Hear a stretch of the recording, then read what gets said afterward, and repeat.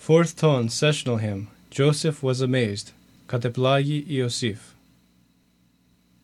Joseph was amazed to see that which transcended nature's bounds, for without seed thou madest both conceive and bear a child. And he remembered the blossoming rod of Aaron, the dew upon the fleece and the unburning bush, which was not consumed, though it was all aflame.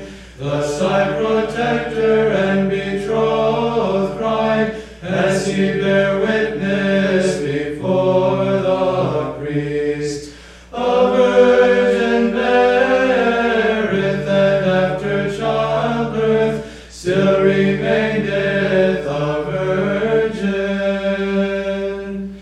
Glory to the Father, and to the Son, and to the Holy Spirit, both now and ever, and unto the ages of ages. Amen.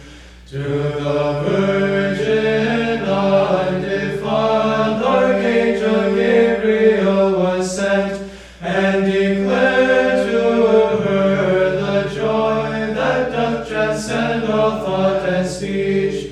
Thou shalt conceive without seed and without corruption,